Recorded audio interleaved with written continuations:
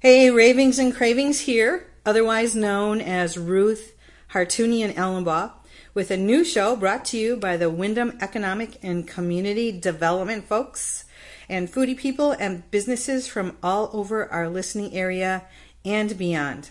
Today, I am here finally because I don't know, has it taken us a good year to finally even get together? Is that about right? Yep. I think so. I am here finally. We should do a drum roll. Woohoo! With Kelly Case from Katie Crop Farms in Chaplin, Connecticut. So welcome, Kelly. Thank you for being here with me. Thank you. We are recording this on site where you make a lot of your product here at the Click Kitchen. So let's go ahead and just get right to the nitty gritty stuff. Tell us about what you have to offer and what you're making at Click. And I'm going to also talk about what I just sampled. So you go first though. All right. I am a farmer of 16 years. I grow all sorts of crops in Chaplin on our 5-acre piece. We grow all sorts of vegetables, all sorts of fruit, and we go to 4 different farmers markets. We have a CSA, and we also have some wholesale accounts with our value-added products of jams, jellies, pickles, relish, chutney, and salsas. Yum. So, luckily, back in the day when the Click got a grant in 2019, I think it was, for helping farmers produce value-added products at a certified kitchen. So they kind of took away all those fees of the kitchen, the help in the kitchen, paying for the Serve Safe class. Oh, wow, that's great. great. So I was able to get the grant and process here for at least a year. Okay. And then after that year, I just became a member because, we wanted to wholesale our products that we grow and, get into the whole market and make a big living off of it. Because you have bills to pay? Is that really? Yeah, do you have bills to pay? Oh, yeah, I think everybody does. Yeah, I mean, last week we were supposed to get together and you got a flat tire on your vehicle. So, life does happen, right? Oh, yeah. It's just like everyone else. I'm interested in that term that you used a couple times called the value-added type of product. What in the world does that mean? It always means you're taking a raw product, like say cucumbers, okay, and you're making them into pickles. You're just making it into a totally different product, but you're still using all the raw products. Oh, so it could go for anything. If someone was making pesto or any kind of sauces, even Doug with his Dragon's Blood Elixir, he makes hot sauces from all sorts of raw vegetables. So you're taking raw produce and making it into something totally different. And we make everything into glass jars that are recyclable and shelf stable for a year. It's shelf stable for a year and then another year in your fridge. It usually doesn't last that long, but it's a great product because you're trying to promote sustainability. Right. Because if the power goes out or whatever, and this was perfect during COVID because everyone was stocking up on everything and didn't know what was going to happen. So all this comfort food in jars made everyone feel better. So you have some very unique markers about your business that make you more, unique. I guess I'm being redundant than others. Tell me a little bit about some of the things that you do that make you who you are. Yeah. Like I was telling you before, I graduated from UConn with a degree in animal science, Bachelor's of Science.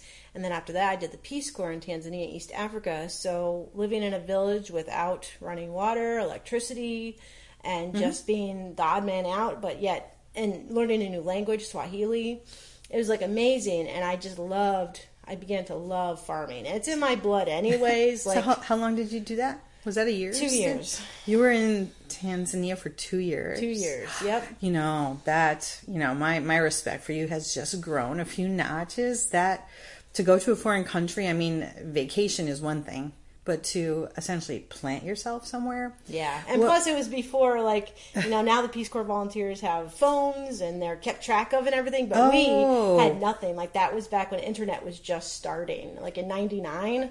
Well, internet just started, gosh. and I was so we had to wait to do internet once a month or once every 3 months, and rely on mail, which took a couple months. Snail mail. Yeah. What was your greatest takeaway from being there for 2 years and farming? What was the greatest thing? What really captured your heart there? Oh, the people. The people were amazing. The food, everything was just made from scratch, and the animals, and it's just amazing. And the slow-paced life. Like, we are so fast here. And so, like, we don't talk to each other and stuff. And over there, you know, you have to greet. You won't get anywhere with anybody if you just get into what you're, you know, trying to say. You have to greet, ask about the family, all this stuff. And, yeah, it was just amazing. Just, yeah, a lot of bike riding. Wow, so it sounds like a healthier environment. You got your physical exercise. You had fresh food. I mean, yeah, it was difficult because, you know, you have a growing season and then, you know, nothing for a while because they have, like, basically rains from Christmas time through a few months, like 3 months of rain. Oh, boy. So that's their growing period. And luckily some of them have, you know, places by the river so you could grow year round. But, yeah, it's a tough life. And there's seriously a lot of things, you know, the mortality rate is very high. Infant death is very high. But just the people and the structure and just everyone cares about each other. It's a very amazing place. I think you must have brought some of that back with you, didn't you? Oh, some things from the village? Some of, I mean, like the some way of I live life? The way people live, the way you live. Yeah. I definitely talk, you know, like I'm a farmer. We're at farmers markets, talking to people, especially I remember distinctly during COVID, like, we were like the people, like, nobody went out except they went to the farmers market. So that was like their interaction with people time. So we talked and we, you know, try to make light of things. And, you can't zoom in a farmer's market, right? You can't do it. Right? Yeah, and I'm just so glad they weren't shut down. Like, we were considered essential workers. Yeah. And it was just great. It was, you know, it's like we were like almost the psychologists or something. Pharmacologist? Yes, F-A-R-M. F-A-R-M. Yeah. Love that. Well, it says you use organic and chemical-free no-till techniques to grow your produce. And you seek to reduce your carbon footprint and keep the soil happy. When you say no-till, what in the world does that mean? We try very hard. We use a lot of cover cloth that we reuse every year. We don't use, like, I used a little bit of plastic just to grow onions because onions are super hard to grow, and I thought I'd try a little Really? experiment. Onions are hard to grow? For us, yeah, because we're still working on the soil. You know, it gets depleted very fast. New England soil is hard. It is. It is. So you have to always apply a compost. And we're getting to cover crops. We're doing a lot of cover cropping. A lot of rotation because it's, you know, on a small, you know, it's big enough for me to handle, but it is like 3 acres. So you have to rotate crops out pretty good. I mean, you have your established blueberries and the strawberries and the raspberries, but other things can move around. And you're a woman-owned business, and you said you do all the farming? Yeah, we sometimes, like, I get some help in the kitchen, luckily. A little bit of help in the kitchen. And then, you know, my kids do help when it is absolutely necessary. Like, if we have to get the garlic in because, you know, it's going to snow tomorrow or something like that. Or the potatoes have to go in. Like, they will help at the bitter end.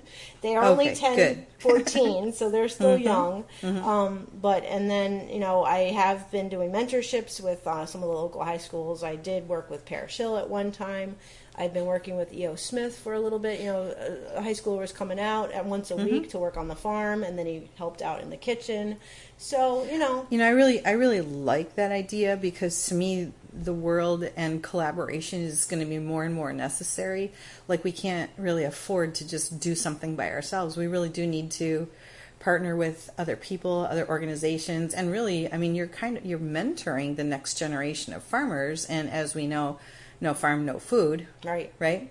So this is a critical thing. It's a critical issue. Yeah, and we always get the kids that never did anything on a farm before. So it's very enlightening to them. And to know, yes, this is hard work, but you get, you know, I like show them all the juicy tomatoes or the things that you just pick and you can eat right there, and they're so much better than you get in the store kind of thing. So it's I love teaching. You know, I have been in other schools. I've been part of the Barrows has that wonderful agriculture club. So like a lot of people reach out to me for advice or whatever, and it's good to help them, you know, get things rolling with their gardens or whatever. I am sure they appreciate it. I am curious about how you got the name of your farm, KD Crop. Tell us a little bit about that. Well, after the Peace Corps, I came back, worked a little at UConn, and then I bumped into my husband-to-be. So when you go out with someone and things are getting serious, you say what you really want to do. And what I really wanted to do when I got back from the Peace Corps was to start a farm eventually. And back then it was much harder to start a farm because they didn't have the beginner farmer programs or anything that they have today. So around what year is that? We're talking 2000. Well, we got married in 2006, so around 2005, 2004, and there was nothing. I mean, it was hard. We just had land links. I'm sure it still exists, but that was hard. So yeah, so I was like, okay, well, we're gonna farm. If we get married, we're gonna start a farm, and this is what I want to do. And he's like, okay, lay it right out in the open there, right? Yeah, and we actually worked with George Pirtle at his farm in Glastonbury, Old Maid's Farm. He was totally organic, and he gave us a couple hundred feet to grow the kohlrabis, and we did soybeans and something else. That's awesome. Yeah. So we started together before we got married and just tried it out. And then when we got married, we joined Stores Farmers Market. Yeah. And then we added a couple more. And so K is the first letter of my name, Kelly, and Derek is my husband, so D. And then crop, because we grow a ton of different crops. And farms, because we have the crops, we have the fruit, we have the chickens and the ducks for eggs. And now we add the value-added products. Yeah, you have to stop at the chicken and duck egg part. Okay, so let's back up there because, I was telling you before we pressed the button to start the interview that I am a big fan of duck eggs. Tell me how we can get your eggs and where do they supply them? Yeah, we bring them to the Tallinn Farmers Market. I will bring them to the Stores Farmers Market. We always bring them to Ashford Farmers Market. So those are over the weekend. Tallinn's on Saturdays, Ashford's on Sundays. So we bring them there, and then we also throw them in our CSA. So we have a weekly CSA. People could sign up by the week. I just send out emails and say, hey, this is what we have. We put 6 items in the bag for like $25. And they'll tell me if they want it. We also have the shareholders that pay up front for the year. Or wait. So you could do this CSA for like just 1 week. So like if I want something from your farm just for one. Now, see, I never heard of that. Most people are different. You have to kind of pay for like 3 or 4 months, or like the fall season and the summer season or something like that, right? Yeah, and a lot of times what happens, we have just a few seasonal people, and so we're like, well, and we started it originally in 2013 with the Chaplain Elementary School. Oh. Because my kids used to go there as little guys, and we were doing the farm, and then we just, started doing, we give money back to the PTO at Chaplain Elementary School, and then eventually when my kids started going to Barrows, we added Barrows STEM Academy, so they get $1 per bag, basically. Whoever the people want to donate to. That's generous. Yes, it is, but, we feel good about it, So we've had this relationship for quite a while. So we're here with Katie Crop Farms with Kelly Case, and they're located in Chaplin, Connecticut. Tell us, now this is like part of the best part. Tell us about the jams, the jellies, the product that you create and make here at the Click Kitchen. I got to sample 4 things. Okay, so people in Radioland, you should just be really jealous by now. One thing, I'll talk a little bit about what I tried, but tell us about what you have to offer as far as these kinds of products. Okay, so we have, some signature jams and jellies. The Crambanero is our cranberry habanero spicy jelly that people love. And it's what we started with because we grew like 100 feet of habanero plants. That is a lot of habaneros. It's a lot. So, and that was back in the day when the farmers market, Willimantic Farmers Market, was run by, I forgot her name. Oh, was it at the Gilson? Was it at Gilson when it was at that location? Yeah, so originally with her, because we had so many. Was it like Kate? No, I forgot her name. Sally? No, maybe it was. But anyways. Somebody. Yes. But anyways, back in the day, so we had so much, and we just made a box full. And it was like, hey, we went to the Lily Co-op. I was like, who needs hot peppers? So we made a box for her, and then we had a ton left. I was like, what are we going to do with all this stuff? So I looked around for recipes, and that's when we made the cranberry habanero, because it takes like 60 peppers per batch. So really, that many? So it's very fruit rich. Yes, right? Yeah, it's got the cranberries and the peppers and some red peppers in it. And I say it's time to pull that out for Thanksgiving. What do you say, huh? Yeah. Like spice up your Thanksgiving a little. So this woman brought a brick of cream cheese early this morning so that I could try it with the cranberry jelly, and we mixed it together, and it is really good mixed together. So if you're concerned about how hot and spicy, like you said, the cream cheese cuts the heat. But I think I could probably eat it right out of the jar too. I think it would be just fine. And do people make like peanut butter and jelly sandwiches with that one? Yeah, there was a guy that got them every week and made his peanut butter and jelly sandwiches. And then, yeah, it's really popular for the holidays. When Thanksgiving comes up and Christmas, we also get orders online for it. Someone just bought it for Florida. So you can order product online? Yeah, we do have an online store. So what's the website for that? It's just kdcropfarms.weebly.com. Got to get the Weebly in there, guys. Yeah, you do. Until we get our own domain, which is going to happen shortly. But yeah, we definitely set up an online store. I think it was right around COVID time, so that people could just pre-order or pay online or whatever. So yeah, we offer that. We also have Mom's Apple Pie Jam, which is a great holiday jam. Good over ice cream and just out of the jar. People just eat it. Probably would be good over things like what? Pound cake, angel food cake, anything that needs a little something more, something. Yeah. And I think some places were experimenting. I know Canberra Bread, they experimented with our cranberry. They made a cranberry donut. Really? Oh, and then the Farmer's Cow, they buy it regularly from me. I forgot to tell you. Oh, yeah. And they put it on their hot turkey sandwiches. So it makes the turkey so much better. That's great. That is a wonderful collaborative effort there. Yeah, I've been trying to get into restaurants for a long time. And I also gave Canberra some Mom's Apple Pie Jam to experiment with their donuts too. So yeah, and then we do reduced sugar jams, which is using half the sugar. We make a blueberry, strawberry, peach, and raspberry.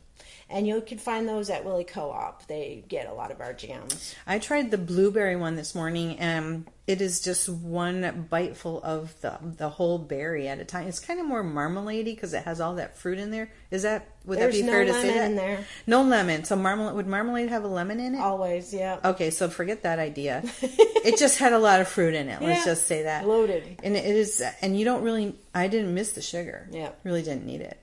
It was awesome. Yeah. It's really, really very good. Yeah. And then some weird ones we do, which are really good too, is the flower petal jellies. So that is always very seasonal because you start with the dandelions when they first come out in the spring. And then we move on to the... You make a dandelion jelly. Yeah, it's very good. I'll have to make more of that next year. It's like I literally have to seed the dandelions. So you don't have any available now? Like if Not someone right wanted now, that? but next It is a spring. seasonal. Okay, all right. And as things get more popular, like we're getting our name out, we are interested in doing wholesale and all that. So as we get more, wants, we'll be making more of a crew. I want to make more of a crew for the kitchen and then more of a crew for the farm. So yes, I think in the future I will be hiring. Okay, that's good news. Yeah, I'll have to put up some ads in Willie Co-op. And I want to get back on the jelly track, but I don't want to miss the fact that there are some people who really don't use computers or do email and order online and stuff. So do you have a phone number that people can call for orders? Yep. My phone number is 203-592-4939. Say it one more time, because some people probably are like running to get their pens or pencils or something, or even texting it to themselves. I do that kind of thing. So give people your phone number one more time. So 203-592-4939. Okay. Yep. Great. Okay, back to jams and jellies. You were onto the flower petal ones. Oh yeah. Okay. So as the lilacs come out, we make a lilac blossom jelly. Really? I bet that smells awesome. Yeah, and it's one of our favorite flowers because me and my husband got married in May, so we had the lilacs all over the place during our wedding. How would you serve that? You have a suggestion for lilac jelly? We love it over bagels. It's good on bagels, toast, Just crackers. Anywhere you'd use jelly, just in general. Definitely.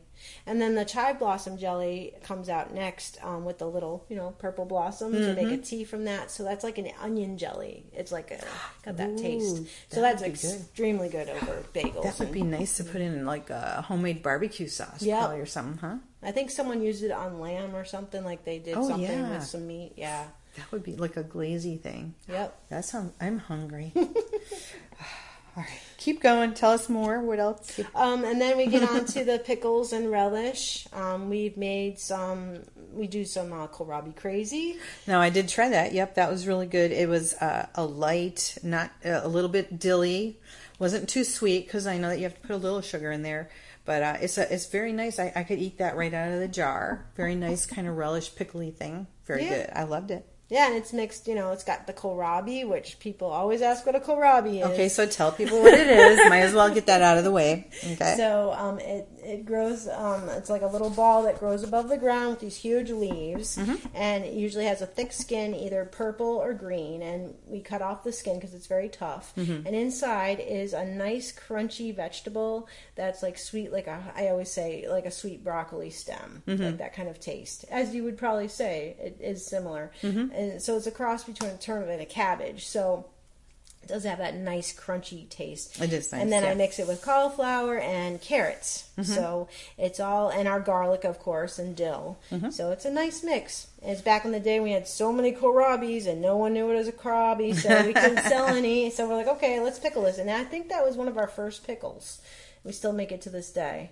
So, and then we do the farmer and the dill, which you saw, the big spears of cucumbers with the same kind of brine. So it's like a fresh dill pickle. You know, I like the brines. And actually, I will save the brine and throw some ice cubes in there and just drink it. Yeah.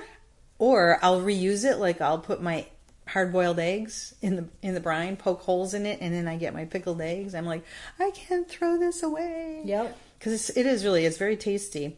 You also have relishes and salsas. You have so many great products, and I can't believe that we're already going to be running out of time.